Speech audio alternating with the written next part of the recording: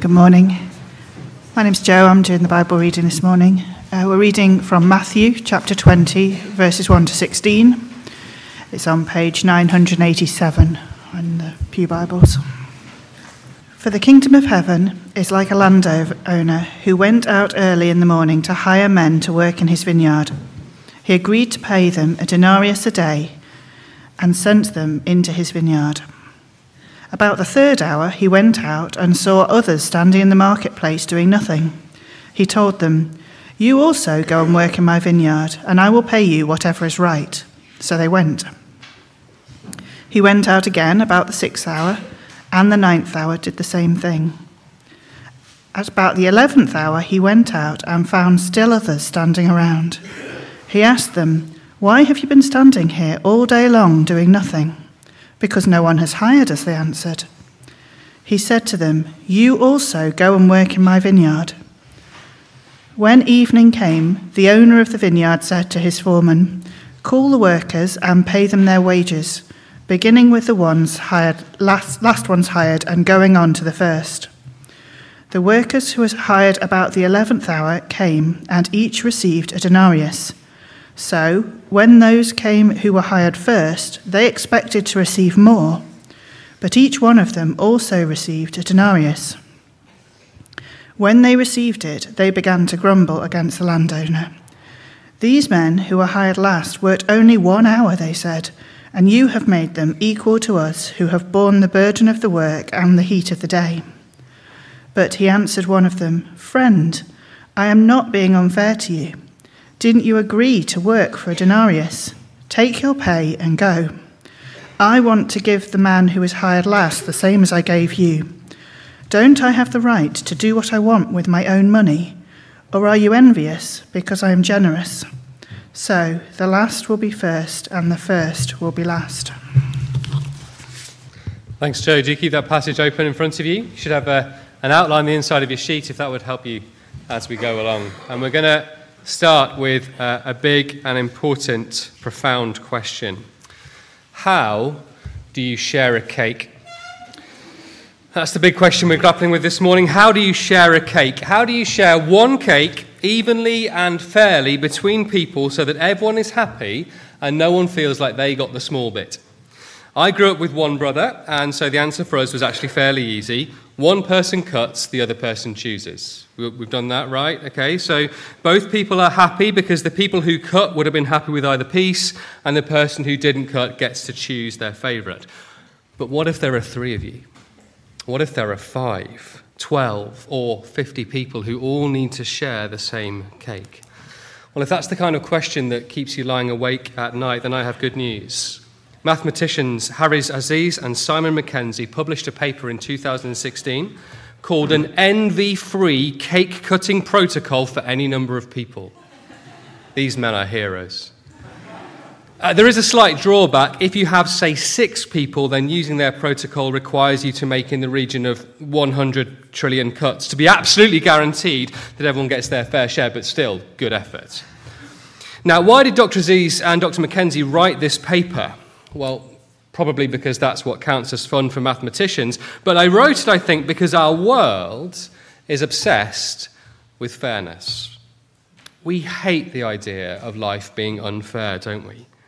Whether it's our children complaining that their sister got to watch her favourite TV show and they didn't, or whether it's workers going on strike because they're not being paid or treated fairly, or whether it's people writing books and articles to raise awareness of historic injustices.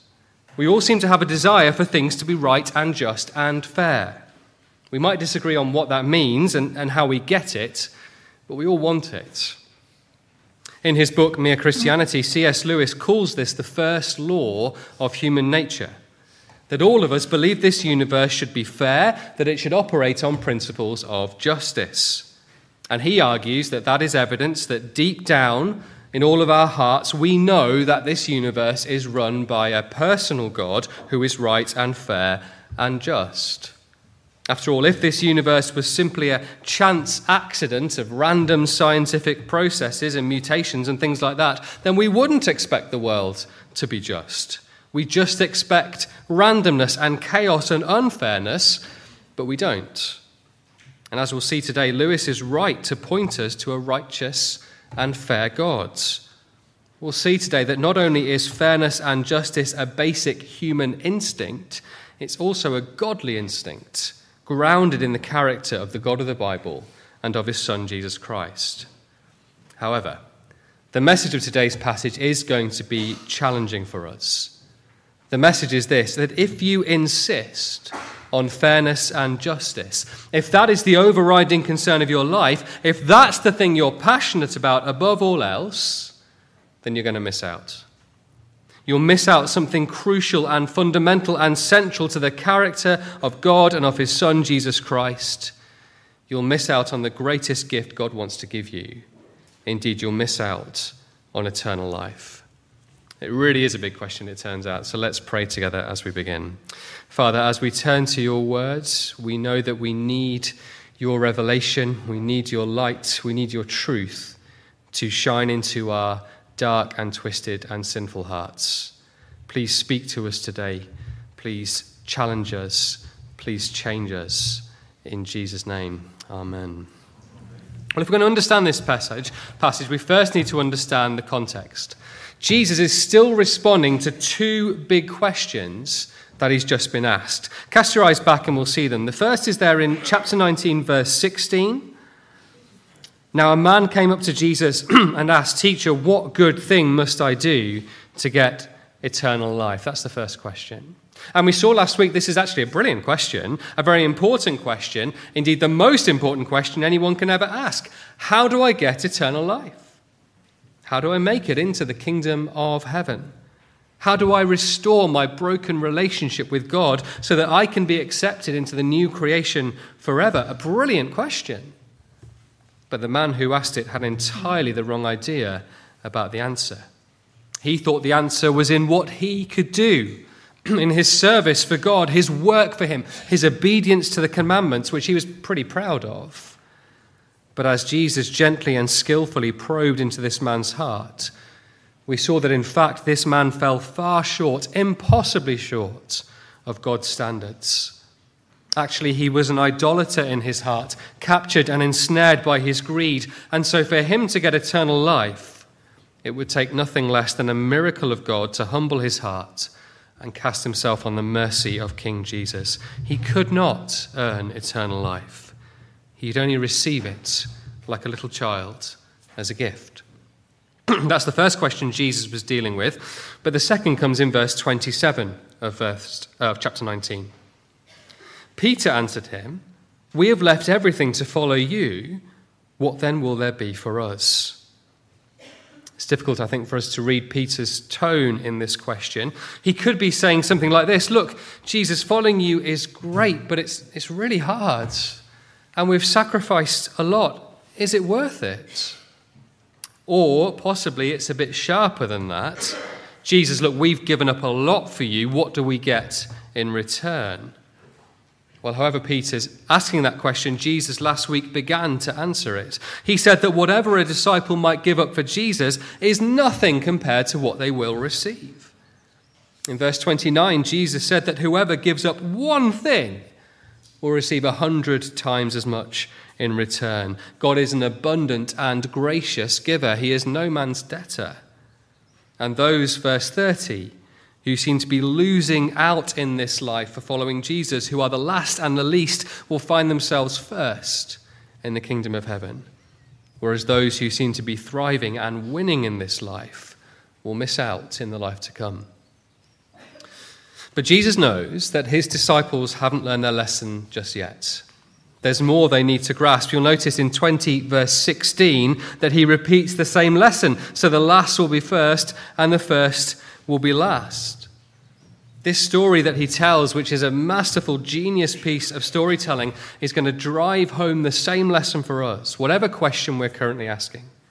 Whether we're like the rich young man asking, "How can I gain eternal life?" Or whether you're counting the cost, wondering if following Jesus is really worth it. Or whether you've been a Christian for a while and the hardship of that is starting to bite. Wherever we are, this story will answer our questions by reorienting our hearts to the King of God's kingdom and showing us what he's all about. So let's dive into the story, which is a story first about work and wages. See how it begins in verse 1. For the kingdom of heaven is like a landowner who went out early in the morning to hire men to work in his vineyard.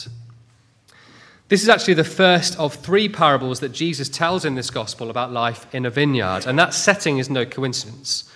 Matthew is the great gospel writer of fulfillment. He's constantly telling his readers that one part of Jesus' life or another fulfills some Old Testament prophecy or vision or idea. And so he expects his first readers to know the Old Testament, and the better we know it, the more we'll understand what he's doing and what he's talking about. And if we do know the Old Testament, that mention of the word vineyard should ring a huge bell for us. In Isaiah 5, the vineyard is the metaphor God uses to talk about his people, Israel. In that chapter, he describes how he lovingly created the vineyard, tended it, protected it, did everything he could for it, and yet when he returned to gather the grapes, he found it unfruitful. Here's how the story ends on the screen in Isaiah 5, verse 7. The vineyard of the Lord Almighty is the house of Israel, and the men of Judah are the garden of his delight. And he looked for justice, but saw bloodshed, for righteousness, but heard cries of distress. And so when Jesus starts talking about a landowner or a father or a master planting and tending a vineyard, we know what he's talking about. He's talking about God himself saving and building and growing his people. But also when we hear about a vineyard, we already suspect things are not going to be straightforward, that they perhaps won't end well for the people in the vineyard, that there's going to be a sting in the tail. Well, let's read the first part of the story, starting at verse 1. For the kingdom of heaven is like a landowner who went out early in the morning to hire men to work in his vineyard. He agreed to pay them a denarius for the day and sent them into his vineyard. About the 3rd hour, he went out and saw others standing in the marketplace doing nothing. He told them, "You also go and work in my vineyard, and I will pay you whatever is right." So they went. He went out again about the 6th hour and the 9th hour and did the same thing. About the 11th hour, he went out and found still others standing around. He asked them, "Why have you been standing here all day long doing nothing?" "Because no one's hired us," they answered. He said to them, "You also go and work in my vineyards."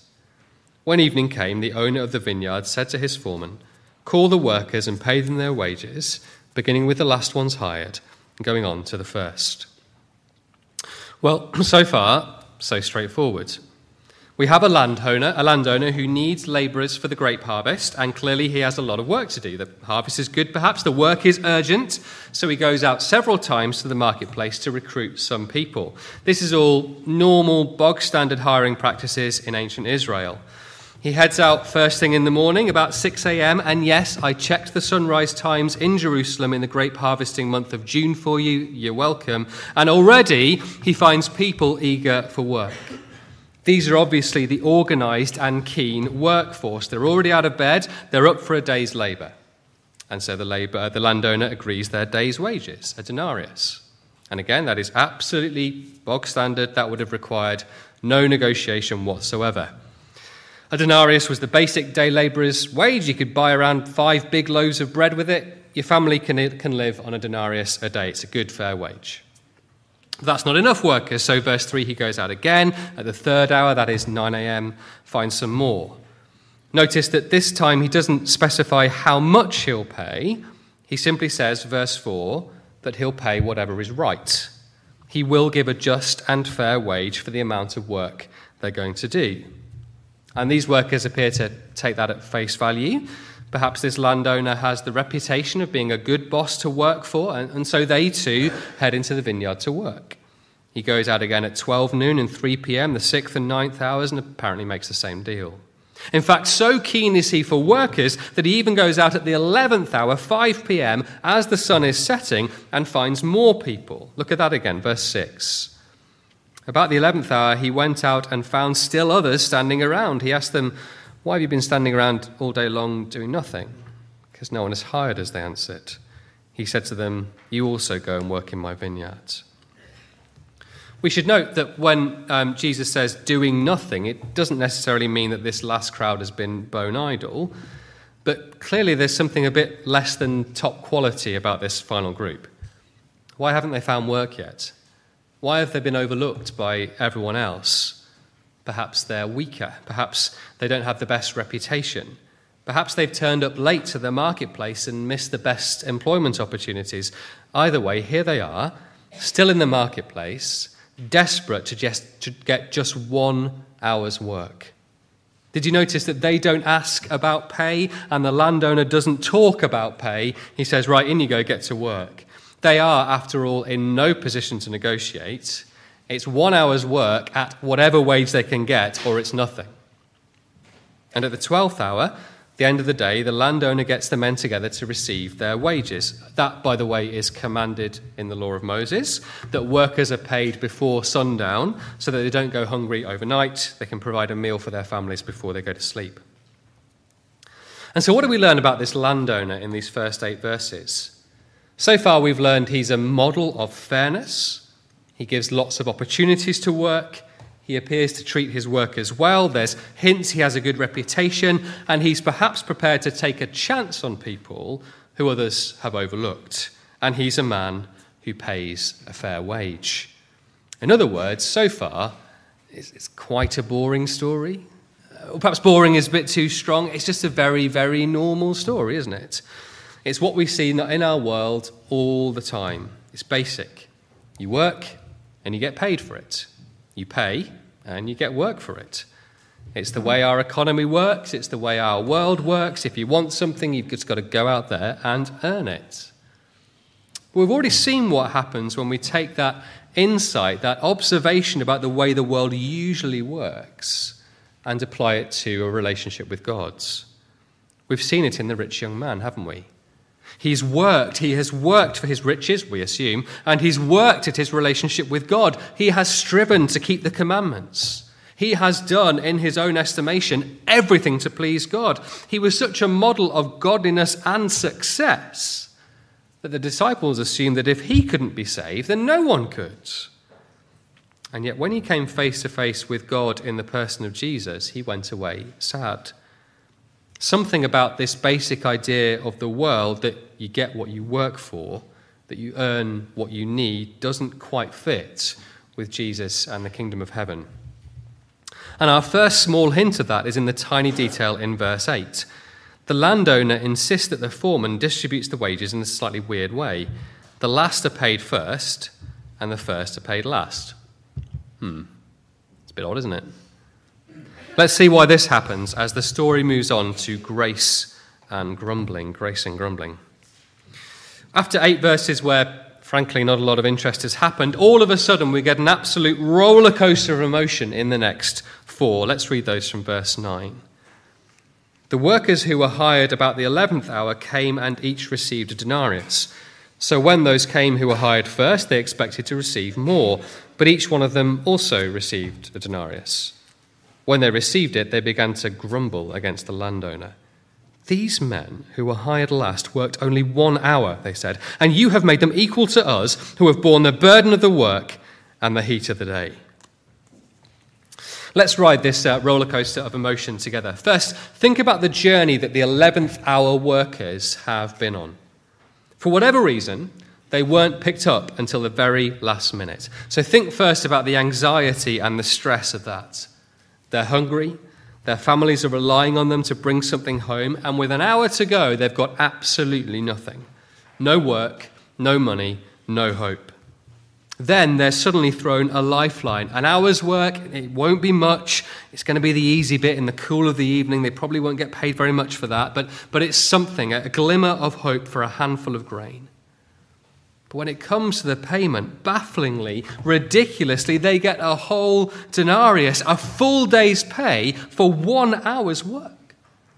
And so what joy, what relief, what gratitude they must feel. What a blessing for them. They would return to their families absolutely walking on air and with a song of praise and thanksgiving in their hearts. The landowner has been massively gracious towards them.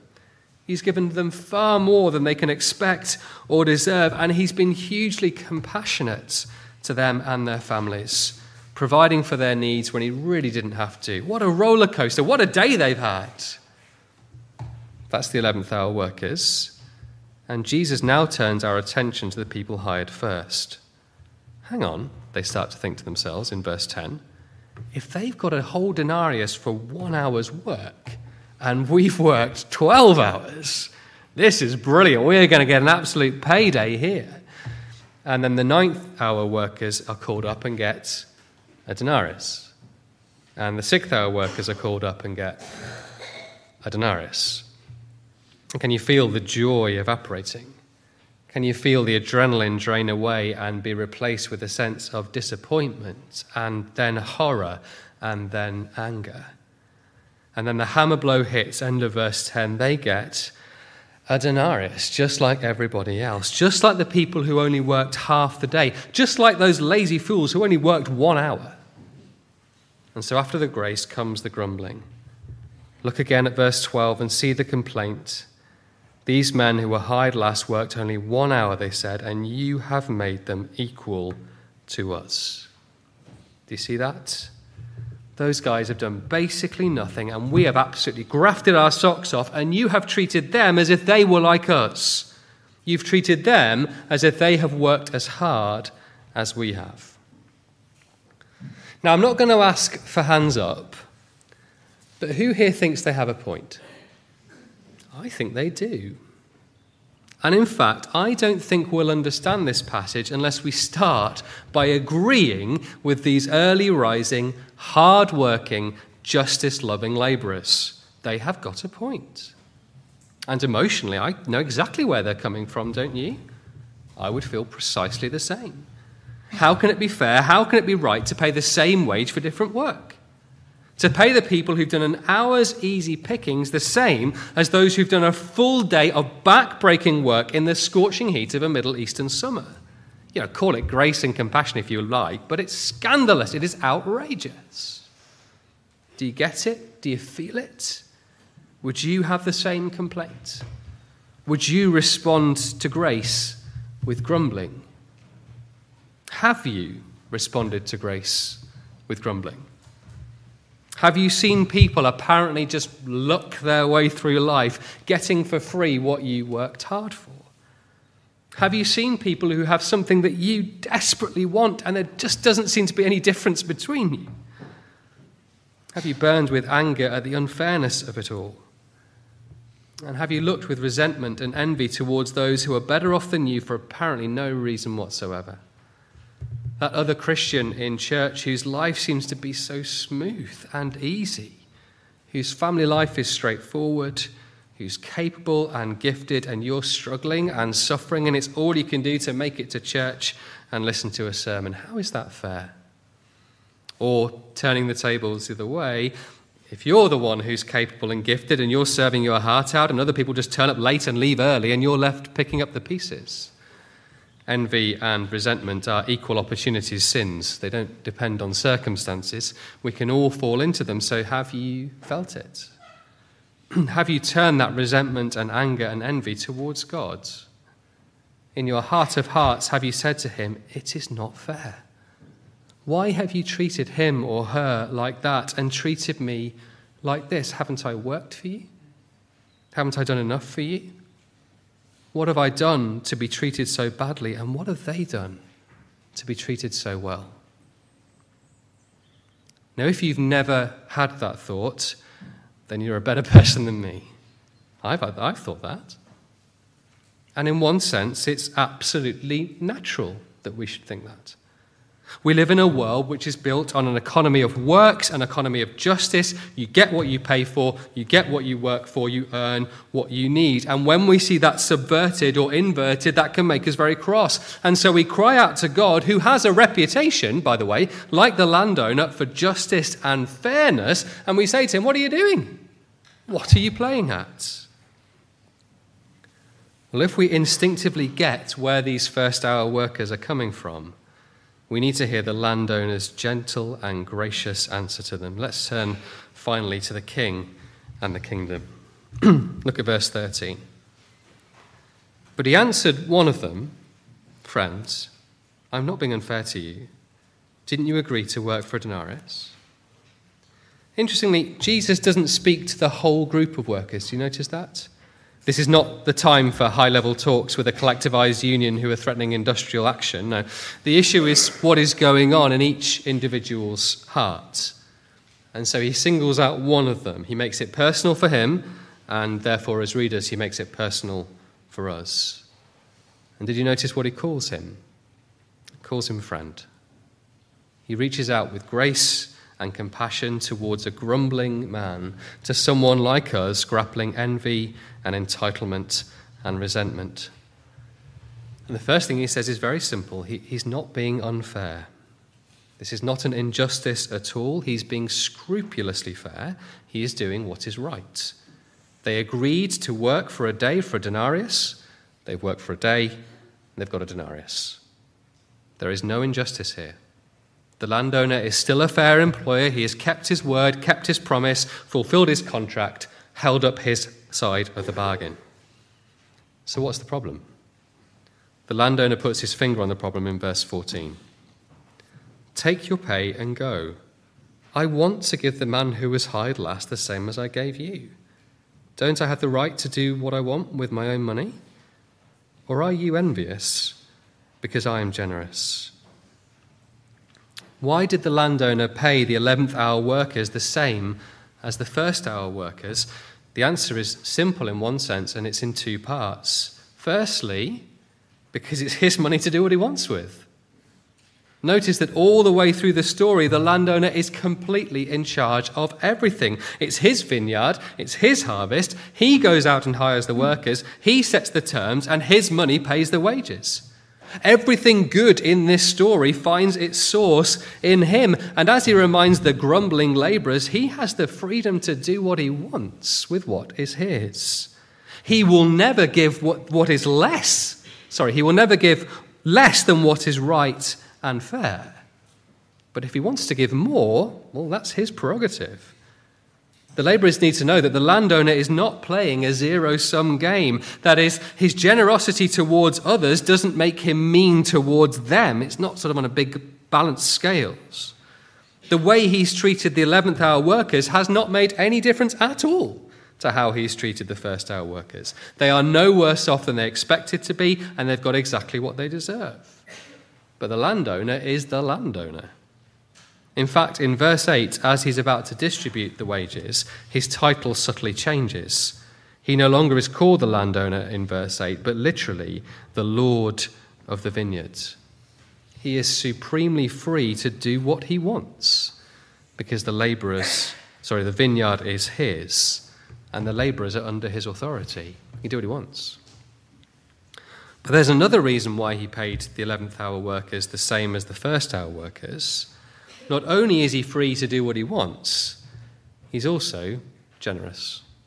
He's a generous man. Literally in verse 15, he says, I am good. He's a good man. Do you remember last week when the rich young man came to Jesus and said, what one good thing do I need to do?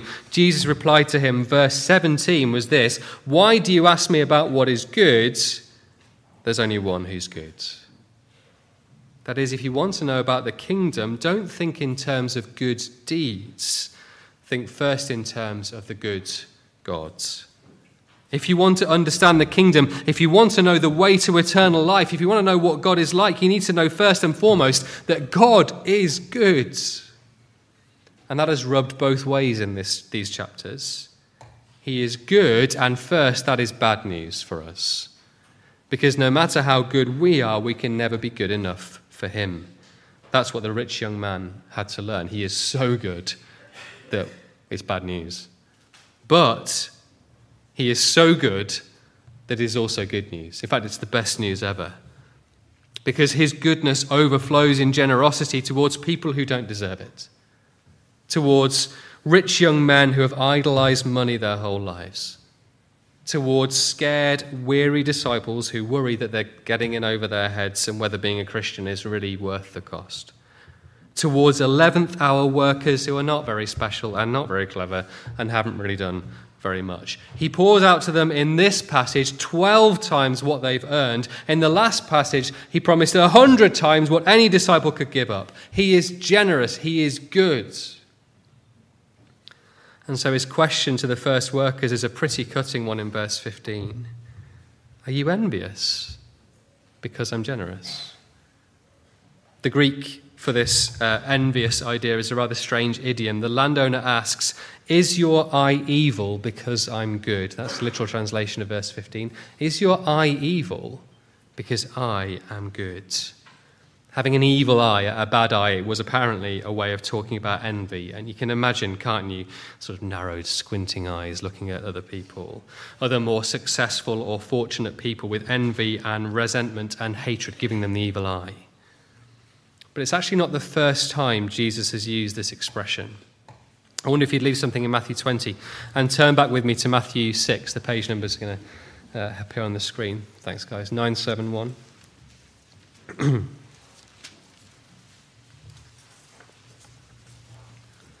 And we'll see that the last time Jesus talked about an evil eye or a bad eye.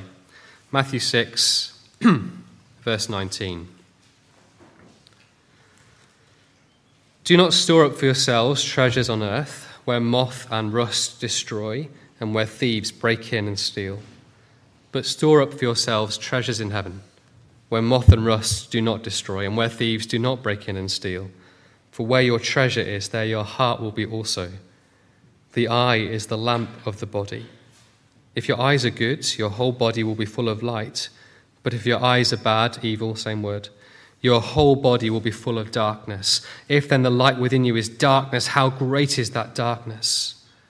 No one can serve two masters. Either he will hate the one and love the other, or he will be devoted to the one and despise the other. You cannot serve both God and money. We've already met a man, haven't we, who was trying to serve both God and money, someone who was storing up treasures on earth, who could not give up his wealth and his lifestyle to follow Jesus. And that rich young man in Matthew 19 proved Jesus' words in Matthew 6 right. He couldn't serve two masters. He ended up hating Jesus and loving his money. And here we see in those first hour workers where that ends up. An envious and evil eye. An eye which resents and complains and grumbles in the name of justice can end up, verse 23, with a whole body full of darkness, with a heart that is completely resistant to the light and the grace and the compassion of the Lord of the vineyards. You see, Jesus said you can't serve both God and money. We can draw another conclusion from that. We can say that another way. The economy of grace and the economy of works cannot coexist. We can live a life and we can treat God and others in a way which is all about me and what I can do and what I can earn, which is about the strictest principles of justice. We can live that way if you like. And justice is no bad thing. But if we live by justice, if we insist on justice, the Bible tells us we will die by justice. If we say to God, I only want what's coming to me, I don't want charity, I don't want handouts, and I don't want anyone else to have an unfair advantage, just give everyone what they deserve, then we will find, to our horror, that he gives us what we deserve. Did you notice the little detail back in Matthew 20, verse 14? What does he say to the first workers when he pays them? Take your pay and go. As Jesus says at the beginning of chapter 6 about the Pharisees who trumpeted their good works, they've received their rewards in full. And so they are sent away from the presence of the Lord of the vineyard. There is the economy of works in action. But the economy of grace is fundamentally different. Yes, it is just. Yes, it is fair. God never gives less than what is deserved, but he is the good God who just loves to give more. That is very good news for us. You see, some of us in this room will have worked hard for God. We will have served and sacrificed and given, and that is not nothing. But what we receive from God in return is not a matter of contractual obligation. It's not what we've earned. It's not a right or an entitlement. The vineyard does not run on the economy of works. It runs on the economy of grace. We must not be like that rich young man who thinks that because of our obedience we've earned our wages from the Lord. Or like Peter indignantly pointing out to Jesus exactly how much we've sacrificed for him. Or like those first workers begrudging others who seem to have received more than we have for less expended effort. If we want to do that, if we want to live life like that and put ourselves first and look down on those who turned up last, then Jesus' warning in verse 16 may end up applying to us. But if we understand the economy of grace, we ought to know that we are all 11th hour workers. If we have come to know Jesus, if God has worked that miracle in our hearts to humble our pride and cause us to cast ourselves on his mercy, then we have received much, much more than we've ever earned. When we receive good things from God, we ought to be like those 11th hour workers, baffled and surprised and overjoyed to get what we did not work for and what we could not possibly earn. When we receive a blessing from God, we ought to say, where did that come from? Not, yes, thank you very much, I earned that. No, it's all grace. And when others receive grace, when people who are less fortunate than us or different to us or less apparently deserving than us become Christians or receive blessings, well, what happens if we live by the economy of works? If we live by the economy of works, then that'll make our eyes evil. But the economy of grace will make our hearts glad. How wonderful that the God who was generous to me hasn't finished yet. How wonderful that he has the freedom to do what he wants with what is his. How wonderful that he's not run out of blessing. That when he blessed me, his bank account didn't end up empty. He can keep giving and giving and giving to others without ever taking anything from me. How can I be envious when he is so generous? How can my eye be evil when he is so good? Brothers and sisters, isn't this liberating? Isn't this freeing for us? To not be the person who counts the pennies and keeps track of exactly what I deserve and exactly what others deserve and jealously guarding what I have earned and enviously resenting those who have more than me. How exhausting to be the world's policeman or the world's judge or, heaven forfend, the world's accountant. By all means, be righteously concerned that others in this world are getting less than they deserved. Be righteously furious about that, but don't be personally envious because others are getting more. How exhausting and poisonous to our souls.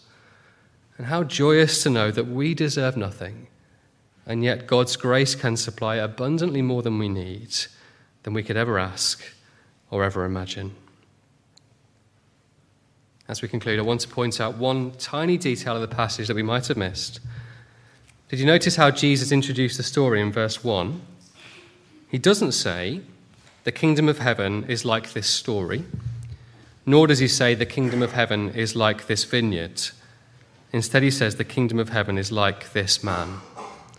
It's like this man, this landowner, the Lord of the vineyard, the one who is both just and good, both fair and generous, the one who welcomes early rising, go-getting hard workers, and the one who welcomes rubbish latecomers who no one else wants.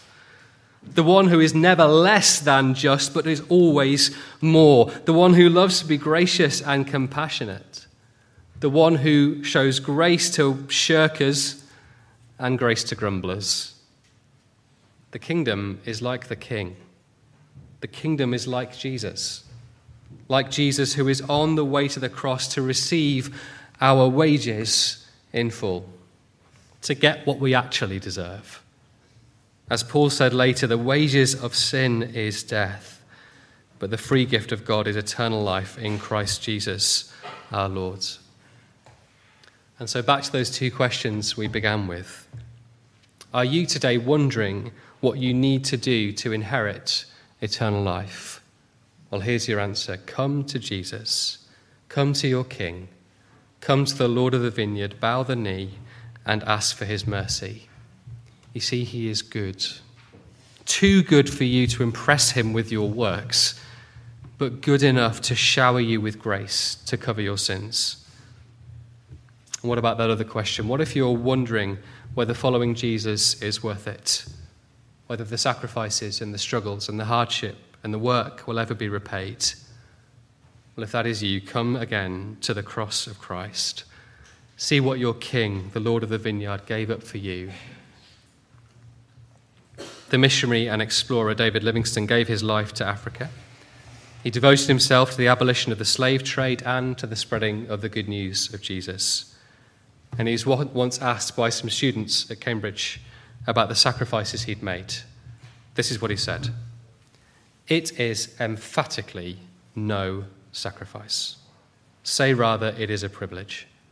Anxiety, sickness, suffering, or danger now and then, with a foregoing of the common conveniences and charities of this life, may make us pause and cause the spirit to waver and the soul to sink, but let this only be for a moment.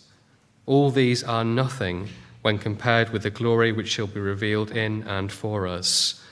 I never made a sacrifice." Now there's a man who understood that the kingdom is like the king. Let's pray. Heavenly Father, thank you that your kingdom is like your king, like Jesus Christ.